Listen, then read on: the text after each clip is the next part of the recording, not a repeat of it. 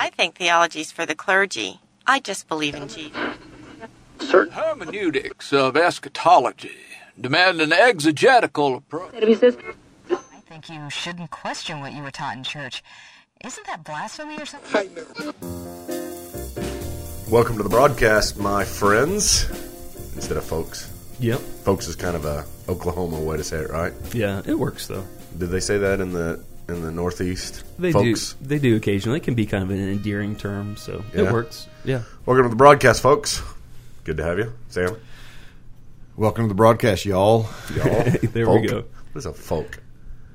Where'd they come from? I don't know. Good to have you this morning, evening, afternoon, whenever you're listening to this. It is a great time here at the Credo House. Yeah. What you drinking? I am drinking a Nicene Mocha. What's a Nicene Mocha? Nicene Mocha is a great blend of chocolate. So we start with a chocolate base, and then we do a triple shot espresso pull into it. Then we froth milk up to no more than 158 degrees. No, we steam milk. We don't froth it. Right? No, we do froth it. So steaming milk is just heating milk with steam. Yeah. What we do is we do that, but frothing it is incorporating air into that and turning the milk into a microfoam. And then pouring wait a that minute. I microfoam. thought froth was the term we use for cappuccino, No, well... not latte. We use steam milk for latte, froth for cappuccino. A cappuccino doesn't have as much of the... It's not as much as the microfoam. It's a little thicker foam that's on top. Yeah. Yeah. Oh, well. Folks, I'm just sitting here in amazement. The Credo House, the only place where they not only serve you coffee, they exegete it. Yeah, We that's right. do. The anatomy. There you go. For me, just give me folders out of a Mr. Coffee machine. Oh, come on. That hurts.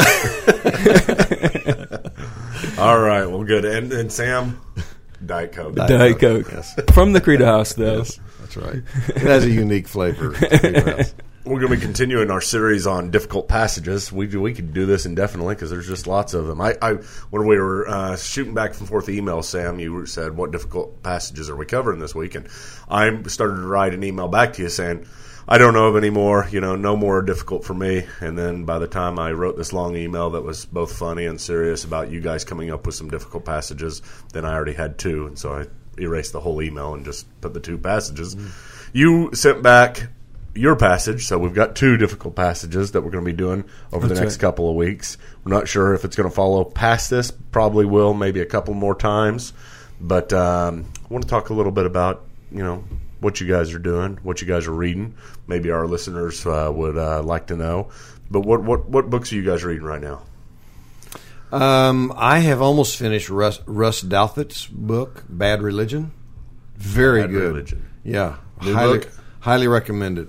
I think he's a religion editorial writer for the New York Times, and it's about its subtitle is How We Became a Nation of Heretics. And it's fascinating. He traces the kind of the corruption of our religious and theological life over the last 100 years and up to the present day, and talks about the various deviations from orthodoxy in American society and how they've developed. It's actually very, very helpful. He's Roman Catholic, but writes from a strongly evangelical point of view. It's very interesting. So I'm reading that, reading some books on Jonathan Edwards. So. Yeah, I'm always reading books on Jonathan Absolutely. I'm a multiple book reader at a time person, and so for quite some time I've been reading through Calvin's Institutes, and I'm almost done with Volume 1. Just fantastic, fabulous. He's become... What stands out most, from somebody who has heard lots about Calvin, never really picked up Calvin before and read them for themselves? Yeah. You come in here and you say, gosh, Calvin is... He is so devotional. It would be what I would say. I mean, your mind is being stirred so much, but your heart is too. I mean, he's a guy that I want to be able to. I want to spend more time with because I'm loving my Lord more through reading his stuff. And so that's I'm really enjoying that. I'm reading a book called Platform by a guy named Michael Hyatt, and it's just an excellent book about basically how to that in this day and age you can't just write a book. You need to create a platform on which that book stands. And so just a way of connecting socially through Twitter, Facebook, being wise with stuff. It's been helpful for the Credo House. And then I am a biography nut. If I see a biography on the table, that's the thing I'm picking up first. And so I've been on a tirade of biographies, and right now I'm on a Thomas Edison biography, and just fascinating by how much of a failure he is. We know him for his success, but most people of his day knew him for all of his failures. And so it's just interesting. It's encouraging for me when I feel like a failure to read other people who are failures. So. Yeah. I just finished a good biography. I think it's the second time I've read it. Alistair McGrath's biography of J.I. Packer. Oh, really? Fascinating. Okay. And if not only does it give you an insight into Packer, but it basically traces the history of evangelicalism in the 20th century, wow. which is fascinating because he does it within the context of theological developments, and primarily in the UK, but it's great. There's my next biography. I'm also reading a book by a Roman Catholic, Bible Made Impossible, Christian Smith. It is it's a decent book, you know. It's hard for me to read whenever I know that it is a criticism of the effects of sola scriptura. And if it was written from a Protestant, it would be much, much better. But since this guy, Christian Smith, he has recently converted to Roman Catholicism, from what I understand, since his book beforehand. Be sure you read Robert Gundry's review of it. Yeah. Robert Gundry wrote an extensive review in Books and Culture, and it's very insightful. Well, it is one that has stirred a lot of people up about the difficulties that come with personal Bible interpretation and such. But, you know, it's a lot of caricatures and that kind of stuff, a lot of quotes that I can get about how people misunderstand it, and yes, people misuse it, but I wish he would have been a little bit more honest, so I don't necessarily recommend it for, wow, this is really insightful type stuff. Also, somewhat of a modern classic on being a theologian of the cross. Man, good stuff. Lutheran. Basically a exposition of Martin Luther and his theology of the cross. But the whole thing is based upon, you know, are you a theologian of the cross? Are you a theologian of suffering? Or are you a theologian of glory? And the whole idea here is, what do you expect in life? Do you expect glory, or do you expect the cross? And it's just poetic the way that it's written. It is energizing. It's, hey, if you're going through hard times and suffering, that's the cross. That's our life. I mean, it is get ready for it and be more of a theologian of the cross. And the idea here is that we are in a battle, you know, and I like it. Good stuff. Good. All right, well, we're going to talk about a problem passage. We've got 1 Peter 3, chapter 3, verses what? 18 through 22. 18 through 22. So let's give everybody time to get their Bible out. Okay. I've got my Bible out. I'm talking about everybody in the audience. 1 Peter 3, 18 through 22. Tim, read it for us. All right. For Christ also suffered once for sins, the righteous for the unrighteous, that he might bring us to God, being put to death in the flesh, but made alive in the Spirit, in which he went and proclaimed to the spirits in prison, because they formerly did not obey, when God's patience waited in the days of Noah, while the ark was being prepared, in which a few, that is 8 persons, were brought safely through water. Baptism, which corresponds to this, now saves you, not as a removal of dirt from the body, but as an appeal to God for a good conscience, through the resurrection of Jesus Christ, who has gone into heaven and is at the right hand of God, with angels, authorities, and powers, having been subjected to him. Now, Sam, you brought up earlier that we needed to cover a different passage along with this. The basic thing, if you didn't get it so far, has to do with this. He went and made proclamation to the spirits now in prison, which many people would interpret as... Well, many people think that this is a reference to something that happened between the time of Christ's crucifixion and the time of his resurrection, and that where he went was Hades, and that the spirits in prison are human beings who have died without faith in Jesus. and that his purpose for preaching or proclaiming to them was to give them a second chance after their death to respond in faith. That is how some have interpreted it, but I think that we're going to find that that is not, in fact, what Peter is saying. Similar passage. Yeah, Ephesians 4, Paul writes, beginning in verse 9, in saying he ascended, referring to Jesus, what does it mean but that he had also descended into the lower part, or into the lower regions, the earth? He who descended is the one who also ascended far above all the heavens, that he might fill all things. And so the people say, well, isn't this a reference to the descent of Christ into hell, or the descent of Christ into Hades? And the many Christians, I think if you ask most average evangelical, they would say, oh yeah, doesn't this refer to what happened between the time of the death and the resurrection of Jesus? Got Apostles' Creed right here. Is it the Apostles' Creed?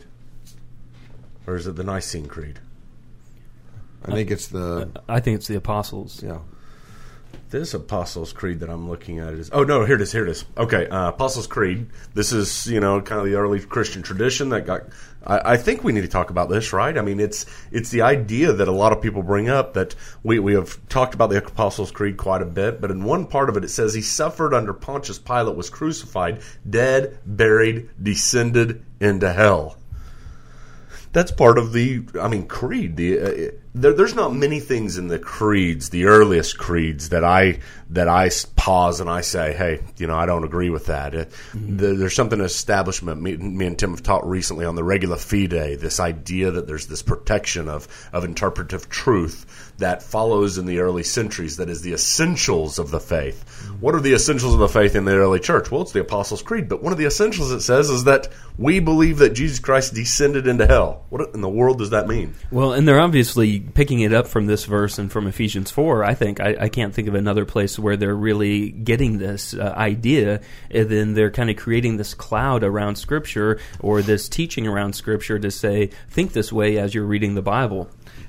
Furthermore, there are actually a number of variations on the creed, on that particular creed, and in later editions of it, that phrase is omitted.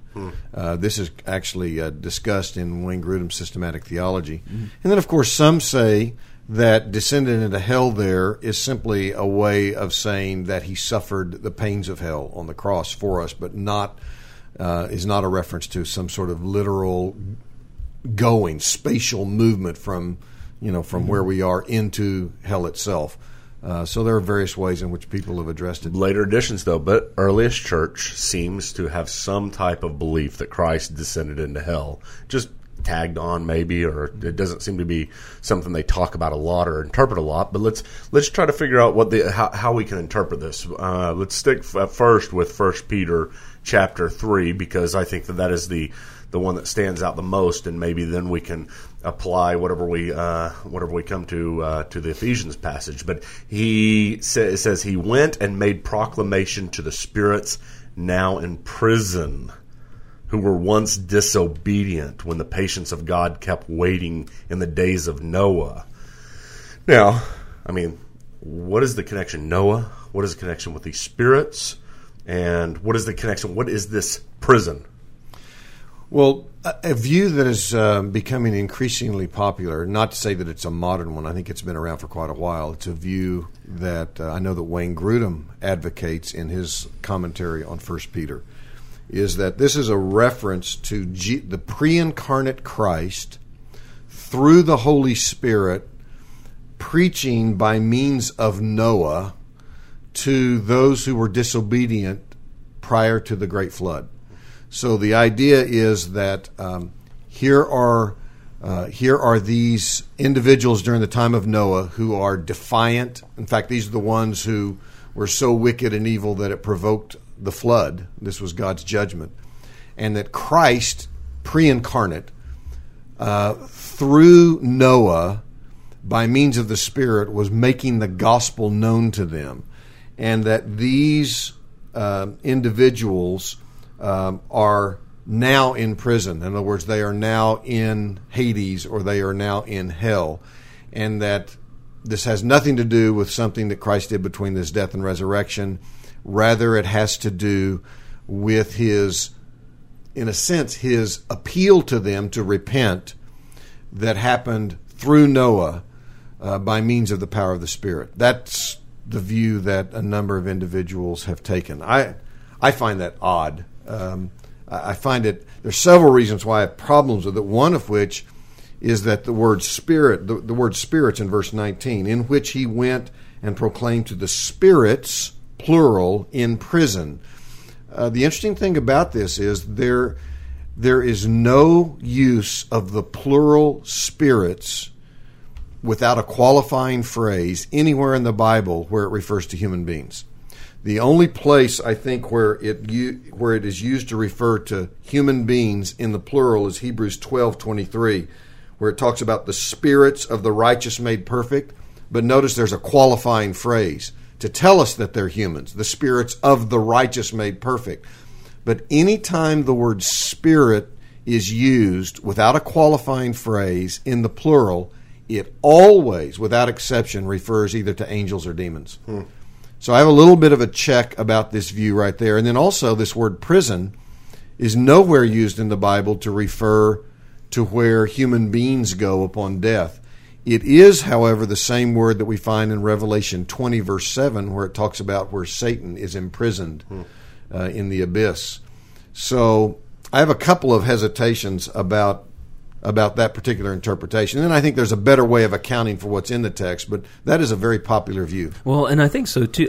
When I read the story of Noah, I don't see him proclaiming very much, too. I don't see him doing a lot of preaching and trying to get people to turn. I see him building a boat, building an ark. And so I think this idea that somehow Christ through Noah is in some way really trying to get people to repent, get people to turn. It seems like judgment is already made, at least from my perspective, in that he's just carrying out his marching orders. Well, and it's interesting too. I mean, Christ going in the Spirit, and I held to that view, and I'm really learning. You hold to it now? Well, I don't know now, but but the idea that Sam brings get him. up, come on, if it's Jesus going and preaching, the just the odd failure that occurred, I mean, here's through Noah, Jesus preaching to these people who are in prison, and his preaching was ineffective, in the Spirit. And why Peter brings this up, in that context would be very odd. Yeah, I mean, for me, it just makes no sense why he would decide to tell such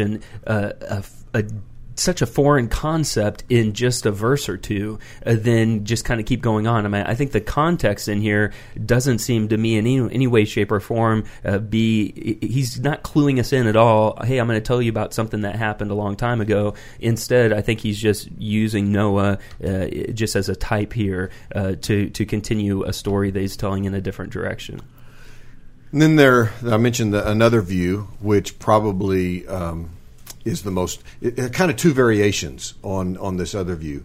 And this is the idea that between the time of his death and resurrection, the disembodied Christ, the Spirit of Jesus, went into Hades, and he proclaimed or preached, depending on how you understand that word, to those who were there. Now the question is, what was he proclaiming, and what was the purpose? Some would say that he was preaching to them to give them a second chance for salvation. Now, the really odd thing about this is, if you kind of extrapolate that out, okay, so I'm now being told that Jesus gave a second chance for salvation to those who were confined in Hades up to the point of his time of his death and resurrection. Well, what about all the people that have died since then? Does Jesus go to proclaim to them the gospel? Why this unique group? Are they getting special privileges that all the rest of the dead throughout history don't have? That seems really odd. Well, and I think some people could say, no, I think he's giving all people who've ever died a second chance. Maybe this is what it's referring to. Well, but it doesn't say that. Remember, their argument is that this is happening at a particular point in time between the death and resurrection of Jesus, not throughout the whole course of human history. Yeah. But then others would say, no, he's not there to give them a second chance to believe, but rather he is there simply to proclaim his victory in his life, death, and resurrection. So it's a sense of not a flaunting or in that sense of the word, but something of a vindication over those who had denied him and had resisted him. I find that view problematic. I think there's a much more forthright way of understanding this passage. But also, I mean, problematic. It's those who were disobedient when the patience of God was waiting in the days of Noah. The connection to the days of Noah, to me, pulls this out as some type of unique thing that has to be connected with Noah. Either, number one, through what we just said, the Spirit of Christ going in through Noah in the days, and like I said, not having any effect. Right. So there's a specific. We don't know whether they're humans right now or demonic beings. Yeah. But it's specifically tied to something they did during the days of Noah. And this, by the way, I think is going to tie us back in to a problem passage we dealt with earlier, namely Genesis 6. So let me walk you through what I think it says, and you all respond to this. Okay. Because I have no clue anymore. All right. We have to go back into verse 18. For Christ also suffered once for sins, the righteous for the unrighteous, that he might bring us to God, being put to death in the flesh, but made alive in the Spirit, in which, now the antecedent of which there is Spirit in verse 18. So we first have to determine what is the end of verse 18 talking about when it says he was put to death in the flesh, but made alive by the Spirit. Well, first of all, he's not talking about the two natures of Christ. Some people think flesh is a reference to his human nature, Spirit a reference to his divine nature. There's no indication that that's the case. The words aren't ever used that way in the New Testament of Jesus. I think that this is a reference to the death and resurrection. I think he's saying he was put to death in the flesh, physically, bodily, he was crucified, but he was raised in the Spirit.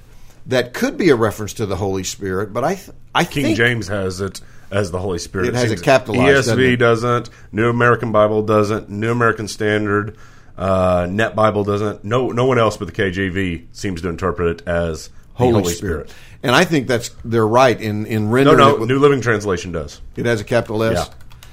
I think it's a reference. Let me put it this way.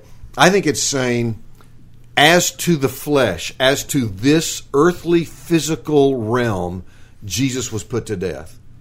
But he was raised in the spiritual realm, the heavenly realm, the supernatural realm. So it's a reference to the death and resurrection of Jesus. And then he says in verse 19, in which Spirit, that is, in this realm of the Spirit, the supernatural resurrection life into which Jesus was raised, he went and proclaimed to the spirits in prison. So I think what it's saying is that it's not something that happened between his death and resurrection, but it's something that happened after his resurrection, in his resurrection life, in the eternal spiritual realm. He went and made a proclamation to the spirits in prison. Now let me pause there and say one other thing. I mentioned before, by the way, that whenever spirit is used in the plural without a qualifier, it refers to either angels or demons. Now notice he says in verse 19, he went and proclaimed to the spirits in prison. Past tense, not ongoing thing, right. Something that happened. But a lot of people say that word went refers to a descent into Hades. But the problem is that's not what the Greek verb means. It simply means to go. And in fact, down in verse 22, it says, referring to Jesus, who has gone into heaven and is at the right hand of God. The Greek verb there translated gone is the exact verb that we find in verse 19. Same verb. And in verse 22, it's referring to what? His ascent after his resurrection to the right hand of God. So there's nothing in the word went that suggests a descent. In fact, we get that only from prison, and we interpret prison as hell. Right. Okay. Because in verse 22, the same verb is used to refer to his going to the right hand of the Father, which is a reference to his ascension. So here's what I think is happening. I think the spirits in prison here is a reference to those sons of God that we talked about in Genesis 6, those fallen angelic beings, those demons who entered into illicit relationship with women prior to the flood, and they were punished for that and consigned to, as Jude says, dark places, awaiting the time of judgment. So I think what is being said here is that following his resurrection in the Spirit, in the realm of the Spirit, Jesus went to the prison where these demonic beings were being held captive as punishment for their sin during the time of Noah, just preceding the great flood. And Jesus proclaimed his victory over them. He made known to them in a very clear and vivid way, they are defeated. They have been conquered. And that this, in essence, is what he did at the time, not of a descent into hell, but at the time of his ascent or his ascension into heaven. So again, the idea is he was put to death with regard to the physical, fleshly realm, this earthly existence. He was made alive, namely resurrected, into the realm of the Spirit, the heavenly, the supernatural dimension. And in that resurrected state, at the time of his ascension, as he was going to the right hand of the Father, he proclaimed to those fallen demonic beings his victory over them. And I think it's a way of saying to and again, people might say, well, why in the world would Peter talk about this in this letter? Well, let's remember what 1 Peter's about. It's about persecution primarily.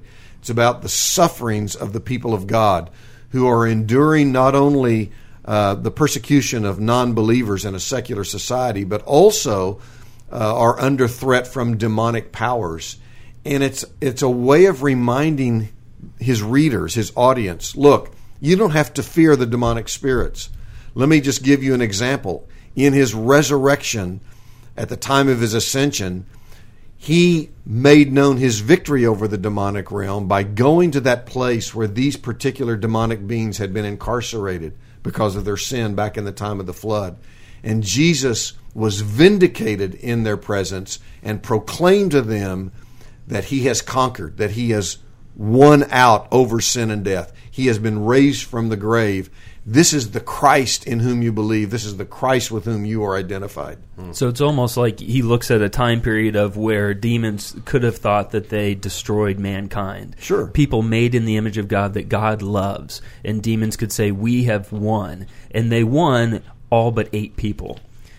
And so that was a time period. And then the Savior of mankind, at a time when the demons could have thought that they had conquered the Savior of mankind, then he rises as well. So 2 times where it looks like mankind has finished and the Savior of mankind is finished. And demons are starting to celebrate probably a bit too early. Then they realize that they are conquered both times. Yeah, and they're conquered by the resurrection of Christ. You know, if you just look at the cross, you think, "Oh my gosh, Satan's won. Yeah, Jesus has been killed. The hope is over. Mankind has no hope." Right, and the point of Peter is, no, you don't understand. Yes, he was crucified in the flesh, but he's been raised in the spirit realm. He has conquered death. He's alive.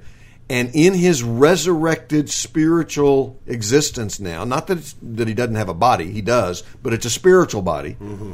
Like Paul talked about, the spiritual a glorified body. He has now proclaimed his victory and made known that he has conquered the demonic realm. Well, listen to this about those angels that are kept in this domain. If this is that same group, and it relates to the Jude, it's the Jude passage, Jude verse 6. It says, "The angels who did not keep their own domain, but abandoned their proper abode, he has kept in eternal bonds under darkness." Now, that's an interesting phrase right there. Under darkness. I think that's a reference to the spirits in prison. Yeah, I think they're referring to the same thing. And the under darkness has to do with just kind of this, they're outside of things. They don't know what's going on, and as you said, the idea that maybe they think that they have some type of victory. They don't know that they have that righteousness has been vindicated through Jesus, and this is bringing to light at least that they didn't win anything.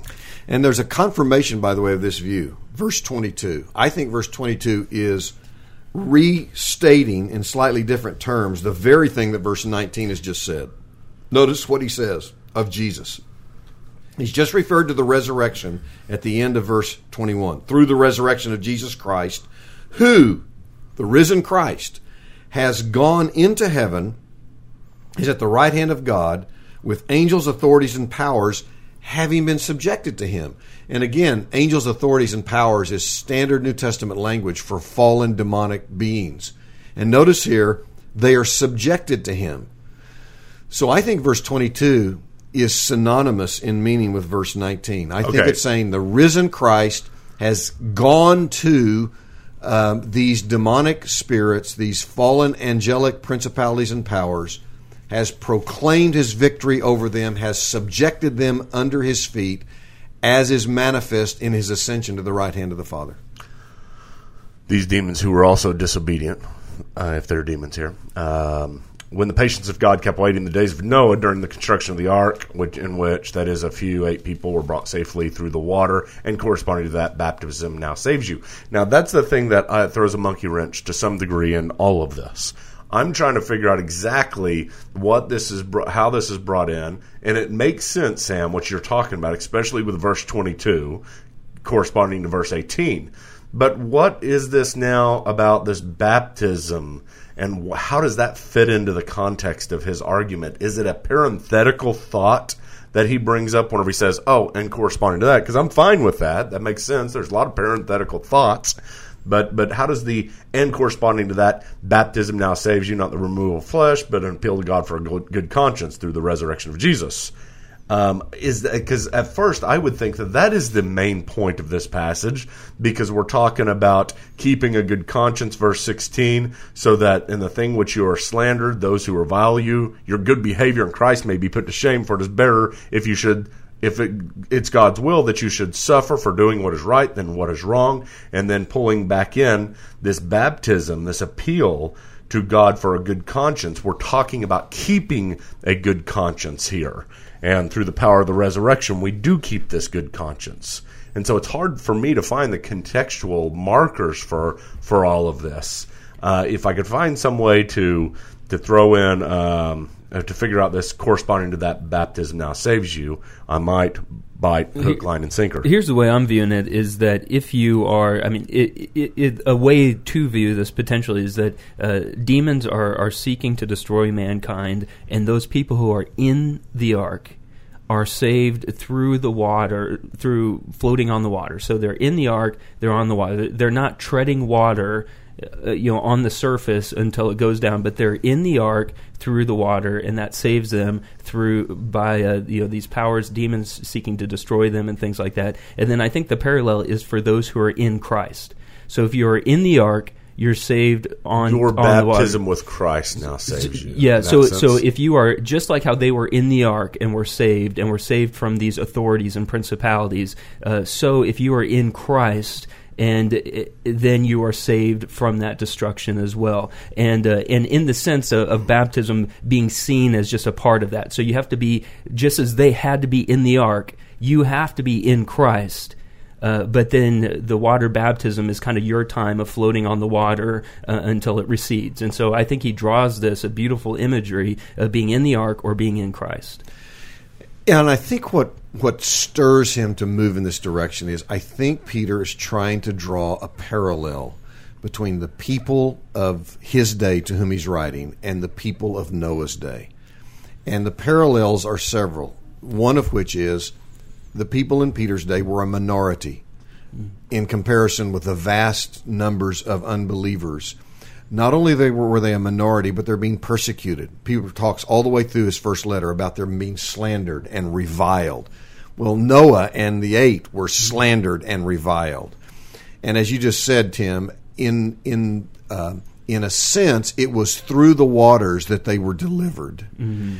And in a sense, also, it is through the waters of baptism that we are delivered. But then, very important qualification. He says, it's almost as if Peter stops and says, no, wait a minute. I don't want you to misunderstand what baptism does. Mm-hmm. The waters of baptism don't do anything except remove dirt from your body. There's no magical, spiritual, redemptive, saving power in the physical element of water. All it can do is wash dirt from your body. In what sense then, Peter, do you mean that baptism now saves us? And he says, in this sense, to the extent that it is an expression of your appeal to God for a good conscience. So when you get baptized, you are crying out to God for cleansing. You're crying out to God for salvation. You're appealing to Him to work within you a clean, good conscience in His sight. And if baptism is the outward expression of that inward appeal in faith, then in that sense it can be said to save you, but not in the sense that the actual physical operation of water on the body has any spiritual value. Okay, so then the connection here would be that we have people suffering. We have Peter encouraging, Peter appealing to the resurrection of Christ and the victory of Christ, because I can see that all through this. And then Christ dying once for all for our sins, the just to the unjust, that we might bring us to God, and then being made alive in the Spirit. Now, He defeated the angels or made proclamation to them in the same way that you should understand that there's a proclamation of victory in your own life. And corresponding to that, baptism now saves you. And the baptism that he's talking about here is the resurrection of Jesus, in the sense the identification with the resurrection of Jesus, because he says, corresponding to that, baptism now saves you, not the removal of flesh, but an appeal to God for a good conscience through the resurrection of Jesus. Because in baptism, you're identified not just with His death and His burial, but with His resurrection. Who is at the right hand of God. So that does connect it all. That does kind of show there is this victory in the resurrection of Jesus, and pulling to this the victory that comes in our own lives over all of our suffering and all the problems and the difficulties. We're running out of time. Can I quickly refer to Ephesians 4? Sure. Because we don't have much time left, but I know people are wondering, what does it mean in Ephesians 4:9, in saying He ascended, what does it mean but that He had also descended into the lower regions of the earth? Some have said that the lower regions of the earth is a metaphorical reference to the womb, because it's actually used in the Old Testament. You know, when Psalm 139 says, "I was formed in the depths of the earth," and that is there clearly a reference to the womb of His mother. So some have said, could this be a reference to the virgin conception of Jesus? I don't think so. Some have actually argued that this descent here is a reference to the descent of the Spirit at Pentecost. In other words, Christ has come to us through the Spirit at Pentecost.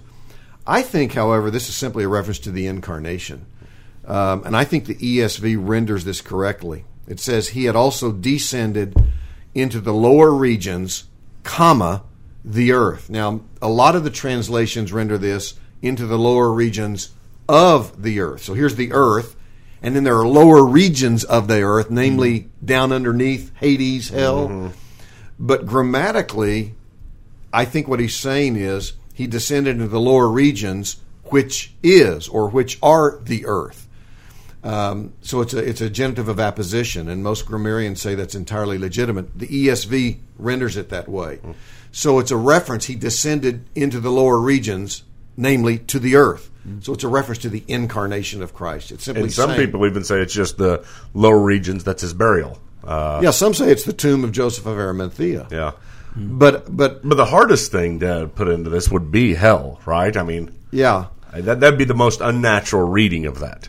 I think it would. I think this is not a reference, once again, if we can kind of speak in summary here. It's not a reference to something that happened to Jesus between His death and resurrection in that 3-day span. This in Ephesians 4 is actually describing the incarnation of Jesus. It is the coming to Jesus to the earth in human flesh, in human form for our salvation. I know we're going long here, but I have a question real quick. We all agree He didn't go to hell, right? I'm pretty sure. Okay. I do not think that He did. Is hell even open for business yet? No, wait a second. Let's clarify that. I do believe He went to the prison where these demonic spirits are incarcerated, awaiting the final judgment. Yeah. Now, if that prison is called hell or Hades, yes, I would say He went there. But he didn't go there to give anybody a second chance for salvation. And he didn't go there because Satan required it, because that was No. some of the kind of early church interpretations as well, that Satan was down there and Satan took him into hell, and then somehow the sinlessness caused him to, as St. Augustine put it, it was the hook that hooked Satan, and Satan was tricked because he didn't belong in hell, so God took him out. And it didn't happen between his death and resurrection. He did go to the prison where the spirits are incarcerated, I believe, at the time of his ascension to the right hand of the Father, in his resurrected state, to proclaim and manifest and be vindicated in his victory over them. Is hell even open for business? Tim and I are looking at each other. What does he mean Is it by just that? a waiting? I mean, it's just a waiting place now for judgment, right? I mean, we think of hell as one compartment where Satan's at and all these demons. Satan's not there. Demons aren't there. There's a place that people wait judgment. We'll talk about it some other time. That's another problem passage. Yeah. All right, guys. Well, thanks for joining us. We'll continue next week. What are we talking about next week? Paul's thorn in the flesh. Thorn in the flesh. All right, join us. You've been listening to Theology Unplugged. Visit our iTunes page by searching Theology Unplugged at the iTunes Store. All episodes are available as free downloads. Theology Unplugged is made possible by Reclaiming the Mind Ministries. Reclaiming the Mind Ministries is a listener-supported ministry. If you've enjoyed this session or benefited from it in any way, do consider partnering with us. For information on how to become a ministry partner, and for a complete listing of ministry resources, visit the RMM homepage at www.reclaimingthemind.org. Thank you for listening, and God bless.